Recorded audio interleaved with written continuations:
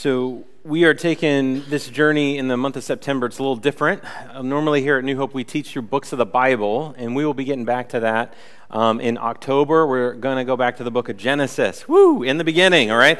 Yeah. And so we're going to dig deep into some things in the book of Genesis in through Christmas. So Christmas, oh my gosh, stop talking, right? All right, so as we get closer to that through the fall, but yeah, the book of Genesis will be awesome. So this is a series that we wanted to get into for a lot of people who are new to New Hope. Many of you maybe started coming over the summer, that kind of thing, and just for us to get back to our vision here at New Hope. We have our mission statement, which is to help those who are broken find wholeness in Christ, and the question is, how do we do that?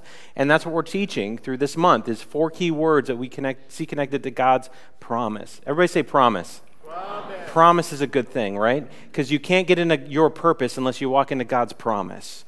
And that's what we're going to be looking at. We believe that God's promises are the keys that unlock and open the doors for your purpose. And so we'll dig into that in a minute. Now, we have these things that we ask you to grab and use, and it's these reading plans. And so if you haven't grabbed one of these, you can still grab one. There's a few, I think, left out there on the tables as you head out, or you can get it on your phone, mynewhope.tv/purpose, and on the web app, all that stuff.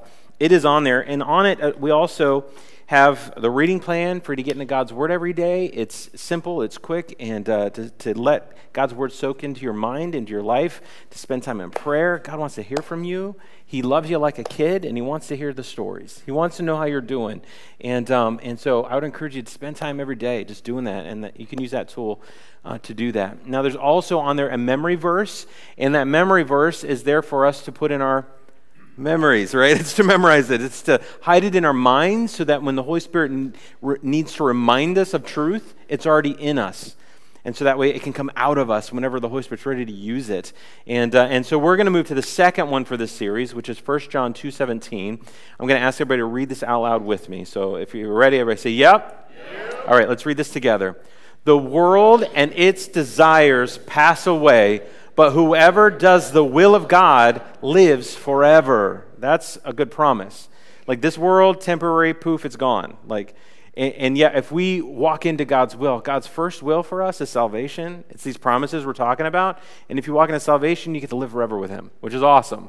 And so this connects directly to these 4 promises that we're talking about this morning. Now, I want us to look at just a quick passage. If you have your Bibles, you can open to this. 2 Corinthians chapter 1, verses 20 and 22 is what we're going to read to start off the message this morning. I always say bring your Bibles with you. If you don't have a Bible, there are free Bibles around that wall on the other side. Grab a Bible, write your name in it, take it home. It's yours, all right? We want you to have a Bible. Or there's lots of Bible apps on your phone. As long as you turn your texting off and do not disturb, awesome, right? Because we can easily get distracted by the scores or whatever's going on our phones. And so you can get to that in a minute. If you don't know where books of the Bible, I always say, it's okay. It's a big book, right? Use this thing in the front called the table of contents and find that book and turn to that page, and then you'll be able to find chapters and verses. Don't ever feel like, oh, other people know what I don't. And do you know what's true? That will always be true. There are always people who know more than you, and there's lots of people who know way more than me. We should never feel guilty or ashamed. We should just accept where we're at and continue to grow. Amen? All right, so here at New Hope, we welcome you no matter where you're at. So I guess I should open my Bible too, huh? Since I'm reading it. So 2 Corinthians, Paul gives this awesome word in this letter to the church in Corinth. And so let's stand together if you are able to stand with me as we read God's word.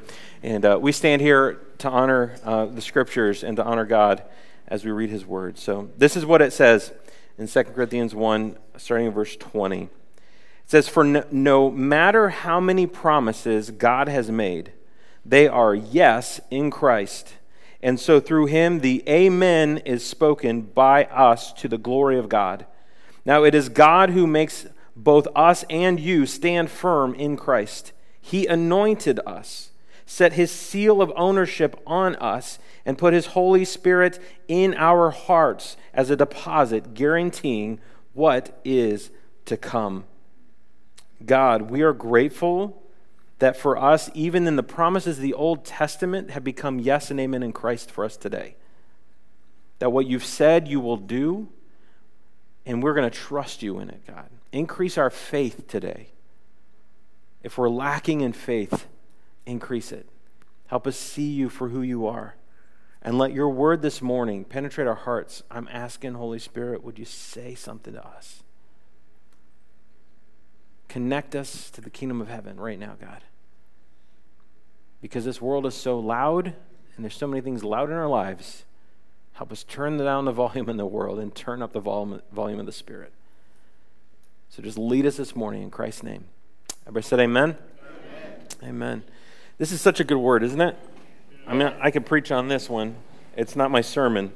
I just wanted it to prep our hearts and spirits, all right? So like this one, so we're talking about promises, right? We're talking about 4 key promises, and what we see in the New Testament is all those promises are yes and amen. Do you know what amen means?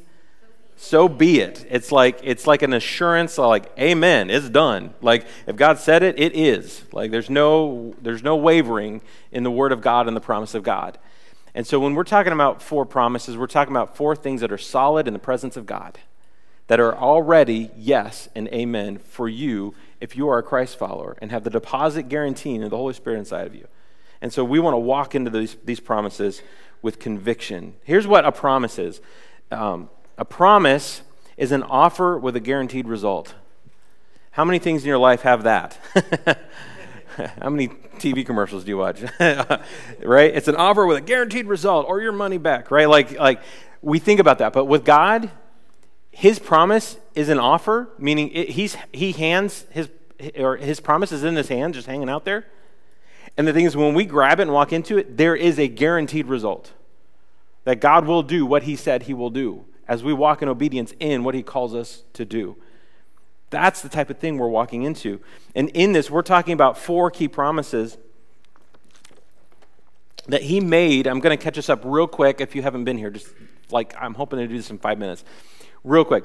We're reading in the book of Exodus, chapter 6, verses 6 and 7, where the Israelites were God's people. He chose them from Abraham and then Isaac and then Jacob. They became this nation. This nation became a slave nation under Egypt. Pharaoh ruled over them and used them for his purposes. And God said, that's not where I want you. That isn't my dream for you. That's not my purpose for you. And he picks this guy, Moses, Big Mo, and says, I want you to go lead my people out of this slavery. And I'm going to give them promises. And Moses, you get to be part of these promises as well. And so we get into this verse, and this is what God says to Moses, to his people, trying to get them out of this land of slavery. He says, therefore say to the Israelites, I am the Lord, which is a good place to start. We start with God as Lord, not God as good idea, not God as last escape plan. We start with God is Lord, capital L, meaning he rules and leads my life. And so he says, I am the Lord, I am it, and I will bring you out from the yoke of the Egyptians. His promise is, I'm going to get you out of that land. I'm going to take you out from underneath the control of Pharaoh. I'm getting you out of Egypt. Is promise number 1. And then he says this, he says, and I will free you from being slaves to them. It's like, didn't you just say that, God? He's like, well, no, it's a little different. I'm going to take you out of the land, but then I got to take the land out of you. Meaning you've lived as a slave, but you still think like a slave even though you're out of the land. So I'm going to take the slavery out of you as well. So I'm free from the land and free from thinking like a slave. This is a good promise. Amen? And I will redeem you with an outstretched arm and with mighty acts of judgment. This is what we're talking about today, this promise right here. All right? This is an awesome key. So I will redeem you. And he says, and I will take you as my own people. Why? Because God wants people. God doesn't need people. He chose to love people, create people, because he wants a relationship with people. That is our God. Amen. Right? And so he says, you're going to be my people, and I will be your God. Then you will know that I am the Lord, again, capital L, your God. So he's Lord, and it's personal, your God. I want to rule and reign because I have good things for you, and I want to be your God, meaning I want you to choose me too, who brought you out from under the yoke of the Egyptians. So these are the promises, these 4 I will statements, right? And we use these for us to understand the promises we walk into our vision here at New Hope. And we use 4 words, and these 4 words are connect, grow, serve, and go, okay? So connect, grow, serve, go. Let's say it together. Ready? Connect, grow, serve, go. This is how we accomplish our mission at New Hope. We help you take a journey to connect with God and others, to grow, to be set free from things, right? To grow, connect, grow, serve, to learn how to use what God's put in you, to go, to love people, because that's who God's calling. He wants people. And so connect for us, it's this word salvation. He says, I will bring you out. He wants to save us from the land of slavery. He just wants to get us out of the land, right? That's the first step for you, is a relationship with God. God wants to connect with you. And he wants you to connect with him and walk into that relationship. This is what we say. This is our phrase, the lost get found. When you connect with God, boom, you get found into the kingdom of heaven, which is so awesome. Isn't that good? Yeah, so that's the first promise. He's going to save us. Then we say connect, grow. The second promise is I will free you from being slaves. We use the word freedom on this, to grow. You grow from being a slave. This is for us, as we say, the found get freed, meaning you're saved and now you're getting sin out of you, right? You're no longer a slave to sin. You're saved from sin, but there's still kind of sin in us. We still wrestle and struggle with things in life. And he says, now I'm going to take you on a journey to free you from that. You don't have to be owned by it, by hang-ups, hurts, habits. Like all those things can start to be free from those things in your life. We want to help you grow, right? So that's promise number 2. We help you connect with God and then grow. The third one is the word redeem. He says, and I will redeem you. We use the word serve here because we believe God is redeeming you to your original intent and purpose. That God wants to get you back to where he dreamed for you, right? And so this is what we say, that freed people, they don't live for themselves, right? We're not consumers when we're freed people. We serve others. We look to the interests of others. We love others. And Jesus Christ is the absolute example of what that looks like. So we start to look more like Jesus. We start to serve others and live into God's purpose for us. And the last one is the word fulfillment. That he says, I want to make you my own people. That God's fulfillment is that he has a people. That is the fulfillment of his work. That's the fulfillment of the work of Christ. That one day all of his people would be with him forever, in eternity. That is the fulfillment. We use the word go because if we don't go, we're not doing what God called us to do. He wants more people. He's calling people in his presence to connect with him in a relationship. And so with this promise, we say God's people love people. That's what we do. That's what we're called to do, right? And so these are these 4 promises that unlock our purpose. These are the keys to help us walk into what God has called us personally to walk into. And today we're talking about this word redeem, okay? Everybody say this word with me. Redeem. This word redeem, sorry, I have a dry throat, just a second. This word redeem, here's some definitions of the word redeem. To buy back. It's like, you ever done that, sold something and you're like, dang it, I shouldn't have sold that? And what do you have to do to get it back? Hopefully buy it. You don't steal it, right? You don't go back like, that's mine, sorry. Go to the garage sale. Like, you buy it back, or to change for the better, to redeem something back to better, or to repair or restore something. Anybody like shows where like that happens, things get repaired or restored? I love car shows like that, like where it's like an old rust bucket thing, and by the end it's like glowing and shiny and like, whoo, like, yeah, I can have Motor Trend on my TV all day long. So, or some of you like the antique shows where they restore antiques. I like those too.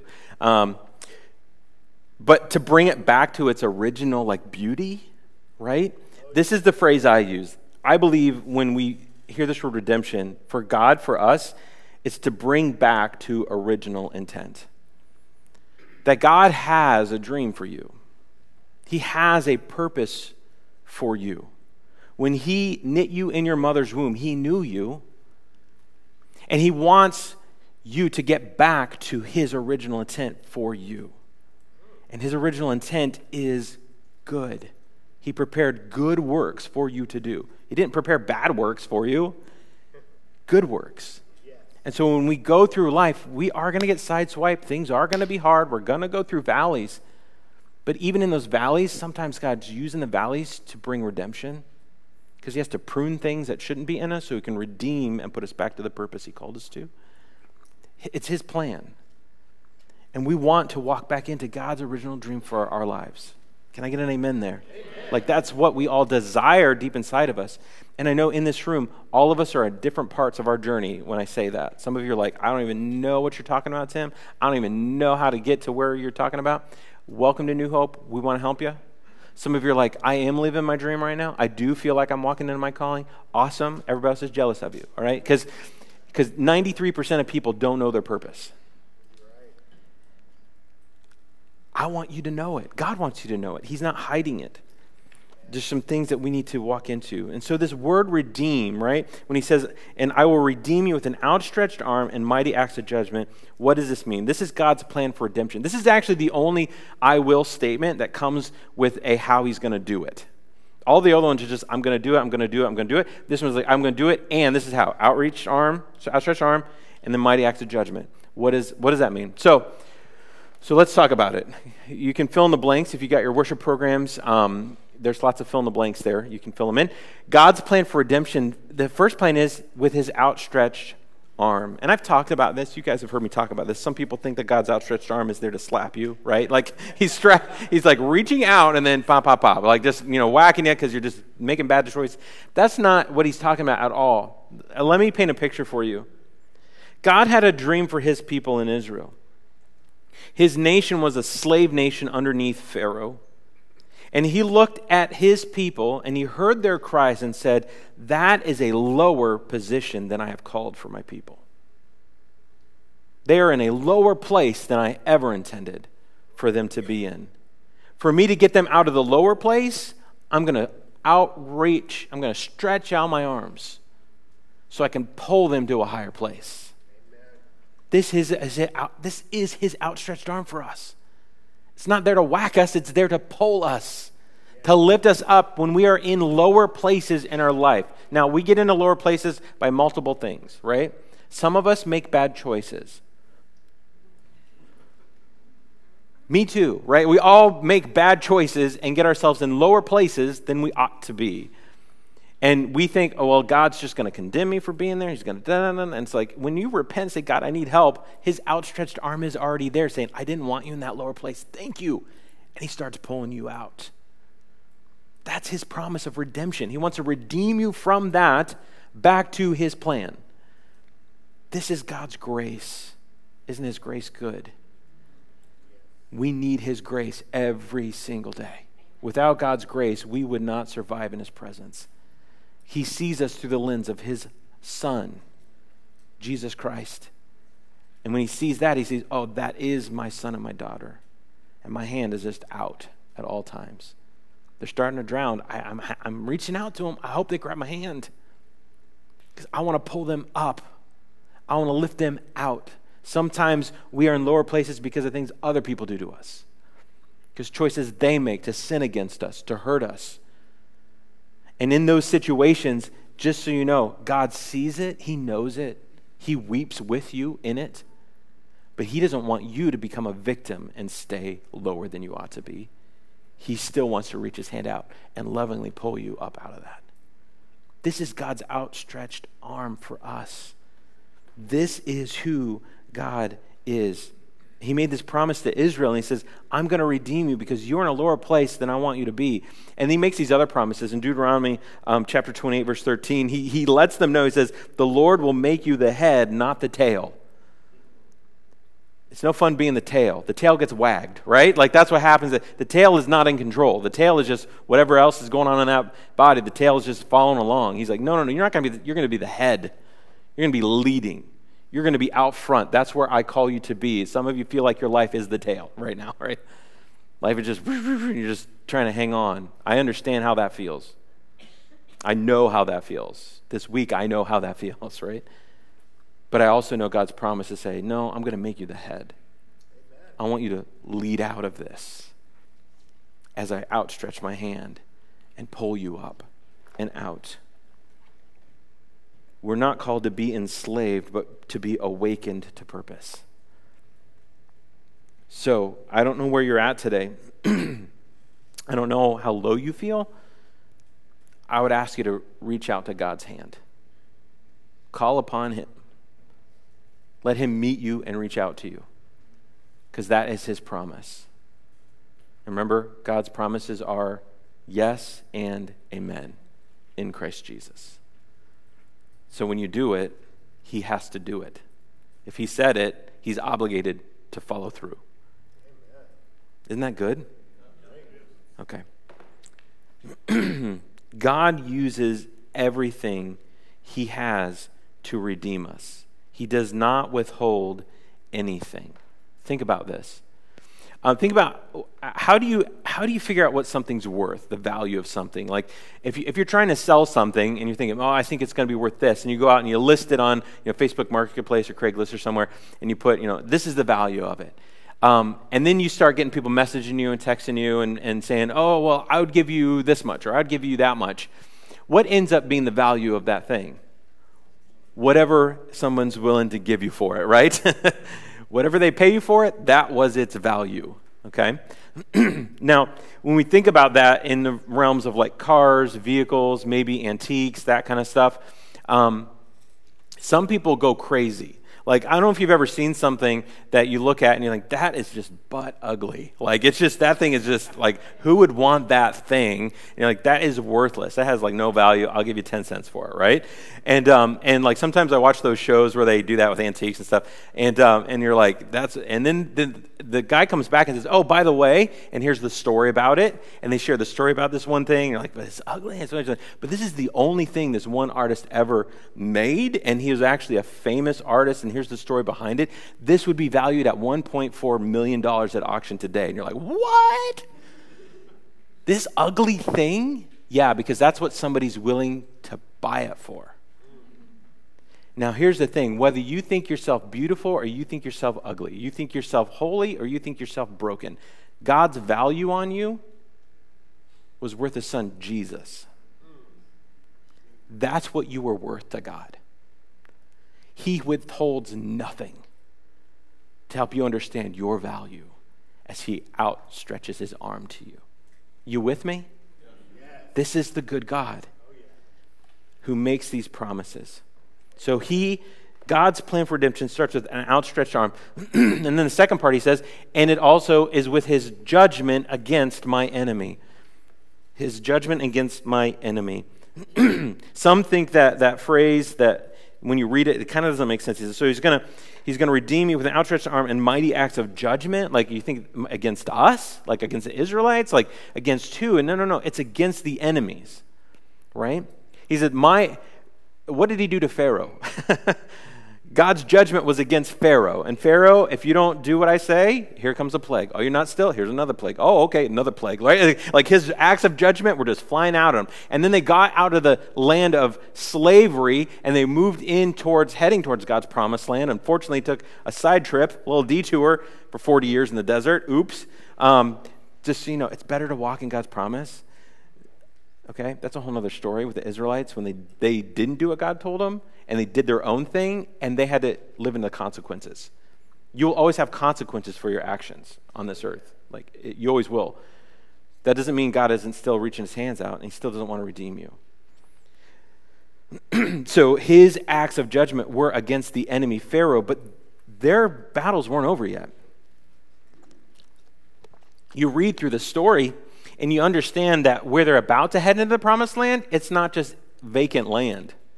It's already full of some nations and some cities and some fortified cities and giants.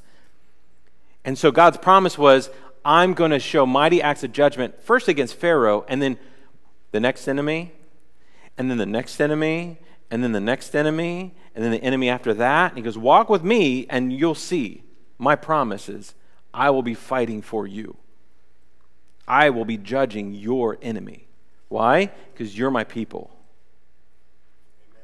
This is who God is. That God wants to judge our enemy. Now, who is our main enemy right now? Satan. His name is Satan. He's a jerk. He's a liar. He's a thief. He wants to kill God's purpose in your life. And he's continually trying to pull you away. And he does it in a few different ways. It's interesting. This is just a quick verse in 1 Thessalonians because Paul wanted to travel and he wanted to go visit them at this church. And he said, for we wanted to come to you so many times. Certainly I, Paul, did again and again, but Satan blocked our way. There was This is what Satan does. Now, if you are a Christian, I do not believe that Christ or that Satan can be inside of you. I don't think that. I think he can oppress you. I think that he tries to oppress and distract you and pull you away from your purpose that God has for you. He is our number one enemy, okay? Now, our number two enemy are stupid people. I'm not saying all people are stupid. I'm saying some of them, all right? So, like, there are people with evil intent against you. Those are not God's people. Those are the enemy's people who try to steal and distract and kill in your life. So the enemy can do it himself, or he can use other people to do it. We have a choice if we're going to let that happen, okay? And so with this, we need to be very careful. I think there's two key ways that the enemy keeps you from purpose. And number one is this. I think the enemy keeps you away from your purpose by keeping you busy and distracted. Honestly, I think that's the biggest one in our culture today that the enemy uses to keep you away from your purpose. Is just keep you so daggone busy, so daggone distracted. You can't think straight. You can't rest in God's presence. You don't ever take Sabbath. You don't ever breathe. You just day after day after day after day. It's like busy and distracted. Our boys, when they were younger, our two oldest boys, Grayson and Nat. They both played baseball, and I was so proud of Grayson. So Grayson's our oldest. He's the one that has high-functioning autism. So first off, outside, he just doesn't like it, right? So, like, the fact that he and his brother played baseball when it was, like, coach's pitch. Anybody know coach's pitch? So I don't know how many strikes they get. It's like 1,000, I think. And it depends on how the coach throw in. It's like, give us a new coach, that kind of thing. And so the game can go on for a little bit longer, than normal games. And I remember Grayson in one of the games, I don't know how old he was. He's probably, 6 or 7. I don't know how old he was. But that he was right field, outfield, right? So, like, it's like, just go over there, right, Grayson? And we remember watching him out in the field. There's a game going on, but what do you think Grayson was doing? He was picking up grass and throwing it up and just watching it land and picking up more grass and throwing it up and watching it land. And, like, if a ball came his way, he wouldn't have known it, right? He's in his own little world. He's just distracted by, like, grass and bees and whatever's going on right in front of him. And so if the ball actually got hit to him and it would go by him, and they'd be like, yelling or whatever, and then he'd have to, where is it? And he'd have to go find it. And by that time, it's like a triple or a home run, and the other team wins, The thing is, that is what the enemy does to us, right? In life. That so often we feel like we're in the game. Maybe we're Christians. We're in the game. We're saved. But we're so distracted and so busy. It's like us just kind of throwing grass up in the air, and the enemy's like throwing grass at you. And you're like, where's this grass coming from? I don't know where it's coming from. And then like you notice your shoe's untied, and then you start walking, your other shoe gets untied, and like the enemy just keeps doing stuff over and over and over again to keep you distracted and busy. And he's keeping you out of the game. You might be on the team, but you're not in the game. When it comes to being a part of the body of Christ, you got to be on the team, but honestly, more importantly, you got to be in the game. If you're not, you're never going to find your purpose. You're just going to live life and then die one day. If you want your purpose, you got to get in the game. You got to start using what God gave you. You got to start learning and growing and taking steps and being proactive and learning the position God wants you to play on that team. He has a purpose for you. In the body of Christ, he has a purpose for you at your workplace, at your school, wherever you hang out. You're there on purpose. Don't let the enemy keep you busy and distracted. And the second thing I believe he does is he keeps you spiritually nearsighted. Spiritually nearsighted. What does that mean? If you're nearsighted, all you can see is kind of like right here, right? Really close. And if you're spiritually nearsighted, usually it's almost like this. If you're spiritually nearsighted, you're living life and maybe you're learning some stuff, but what you're learning is more like you're looking in a mirror. Like everything you learn is about you, how it affects you and what you're learning and what's going on in your life, and Your spiritual life is more about you just looking in the mirror. That's spiritually nearsightedness. Honestly, you'll never find your purpose if all you do is look at you. You need to turn that mirror into a window and start looking out. Because when you're not spiritually nearsighted, you're spiritually farsighted. You can see the needs that God has all around you with the people he wants you to bless. And it's no longer about your spirituality, it's about God using you to help other people find him.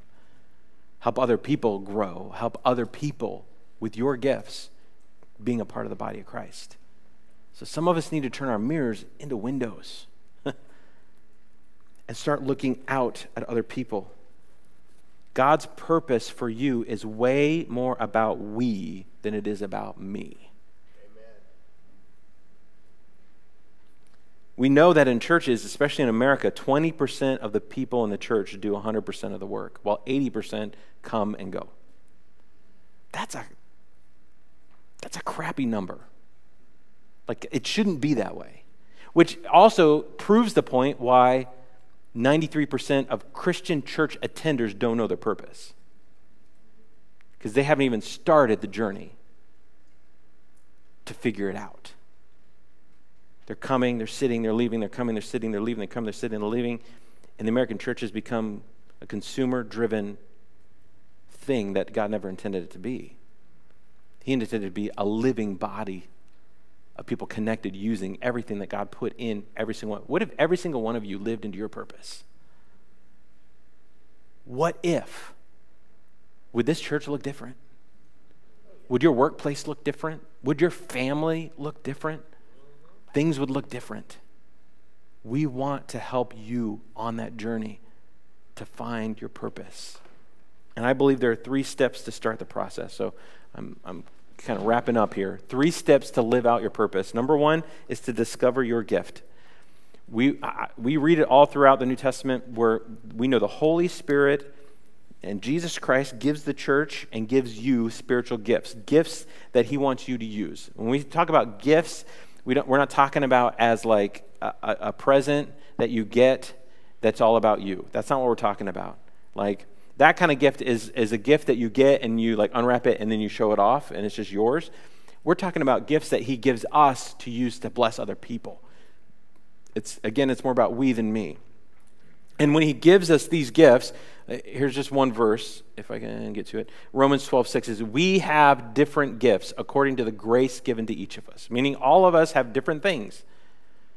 Could be gifts of service, could be gifts of prophecy or teaching, it could be gifts of help or mercy. Like, there's lots of gifts that we read about, and all of them are needed. We want to help you discover those. That's why we do this in our growth track. If you haven't been through that, you can take an assessment to kind of start to learn what are some of my spiritual gifts. And equip, we do the same thing. You go deeper into that. What is my spiritual gifts? How can I use them? We want you to discover those here at New Hope and learn what they are, but you can't just discover them. You have to take the next step, number 2, which is to develop your gift, okay? If all you do is know about it,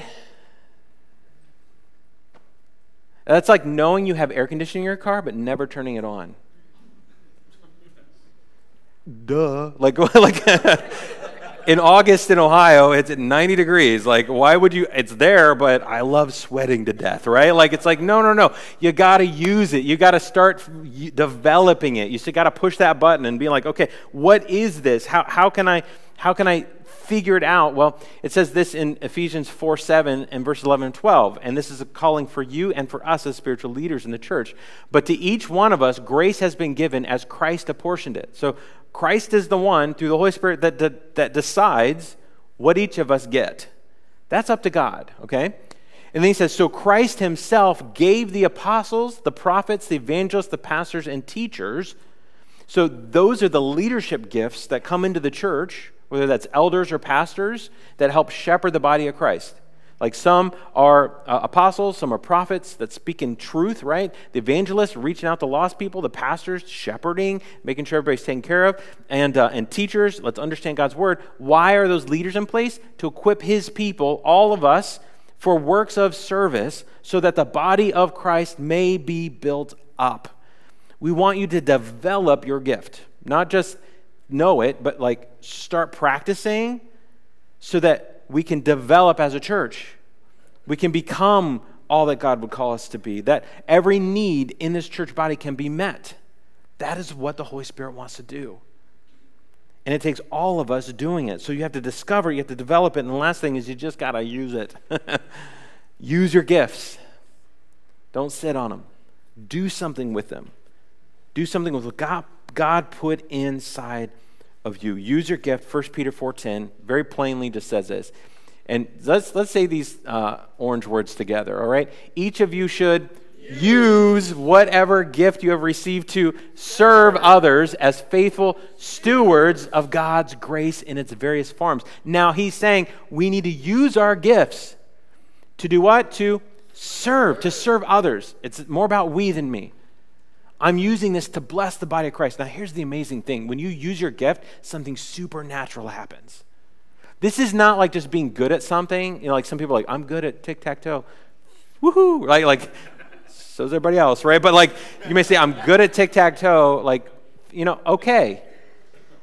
Or I'm good at writing. Awesome. You can write, you can do tic-tac-toe, and just be good at it. Whenever you're using the spiritual gifts, this is amazing. The Holy Spirit does things in somebody else's spirit that has nothing to do with you. It's where spiritual power comes from. It's like, so one of my gifts is teaching, right? So like I get up here and I just blah, blah, blah, blah, blah, right? It just comes out of me and it's just a gift. Now here's the thing. I don't know what God wants to do with it. I don't know what he's doing in all of your lives. Here's the spiritual power. God knows what he wants to do in your life, and you hear something. That is God. It's not Tim. It's not Tim just being a good speaker. No. It's the power of God using a gift to bless the body. All of us, whatever gift you have, that's what he does.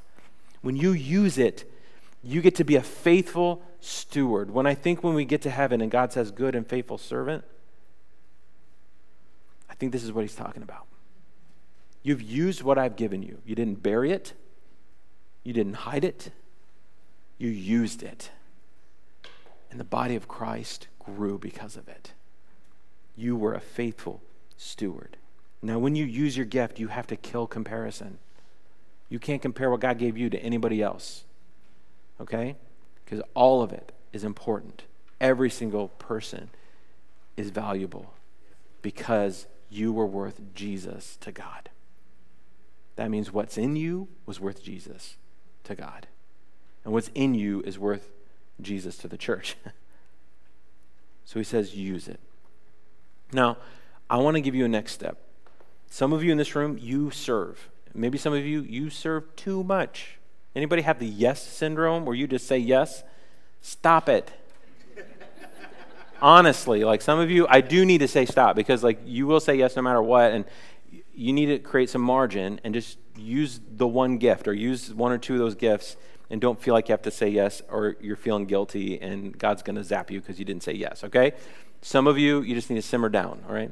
Now, that's honestly, that's 1% of you, okay? So the rest of the 99% of you, get off your butt, right? Like start serving, start using what God gave you.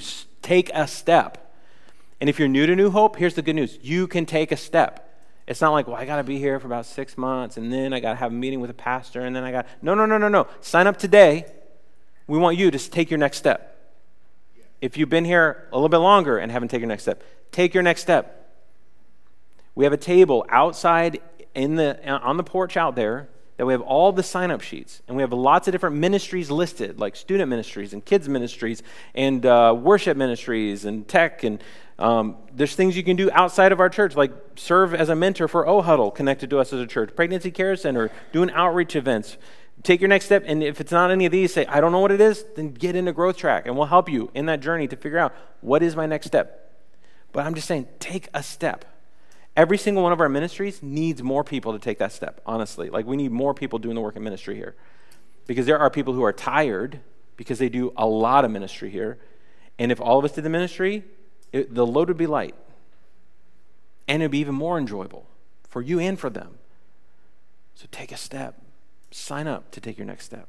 Whether it's on the table or you can mark your Connect card, however you want to do that, I would encourage you to take a step. Everybody say it with me. Take a step. We want you to walk into God's purpose, and he wants to redeem and bring you back to his original intent. His arm is outstretched to you. He is fighting against your enemies, and he is opening a door for you to walk into purpose. Let's pray. We're going to take some time to respond here in prayer. God, thank you so much for your word. God, we know that this morning, the biggest hurdle for a lot of us to get over in this stuff is fear. Maybe we tried stuff in the past and it's like, it didn't work then, so it's not going to work now. Or maybe we don't know what it looks like on the other side. I pray that you would help us move from fear to faith. Because we know that you said that you want to redeem us. You said that you've given us gifts. You promised all these things. Help us move from fear to faith and step into this so we can start to unlock our purpose.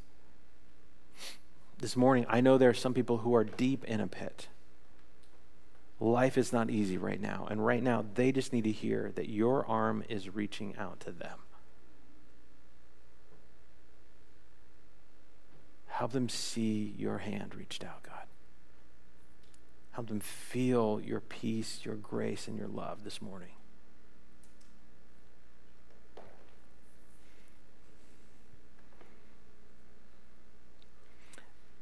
This morning, if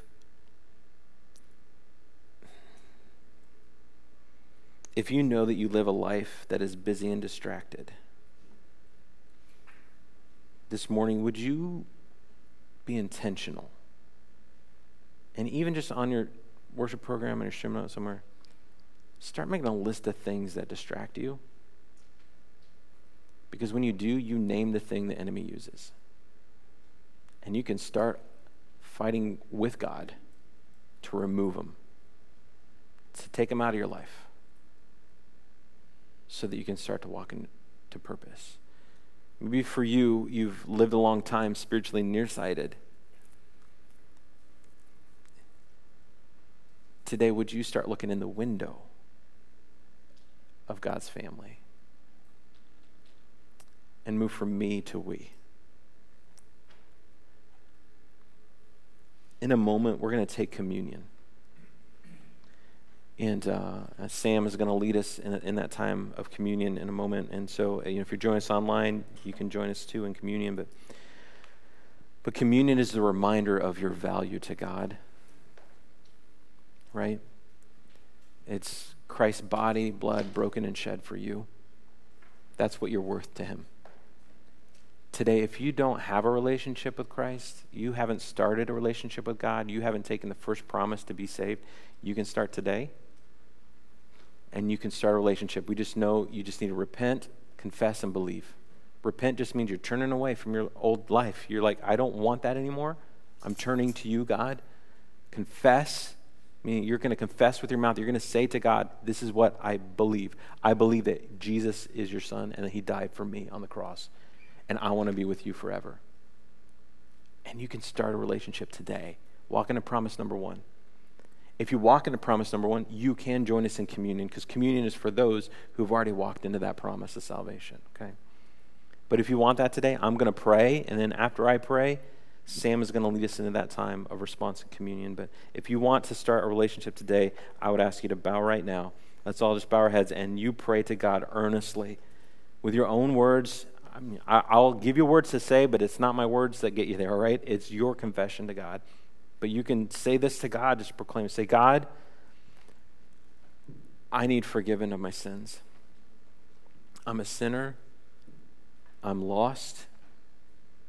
I've run from you. But today, God, I know I need you. I believe Jesus is your son, and then he died on the cross to pay for the price of my sin. And that he rose again 3 days later so that I too can have life now and forever. And I'm asking God, forgive me, adopt me into your family. I want to be yours now and forever. Give me your Holy Spirit. Fill me with your peace. I want to be yours now and forever. And God, I just proclaim this and ask this in Jesus' name alone. Amen.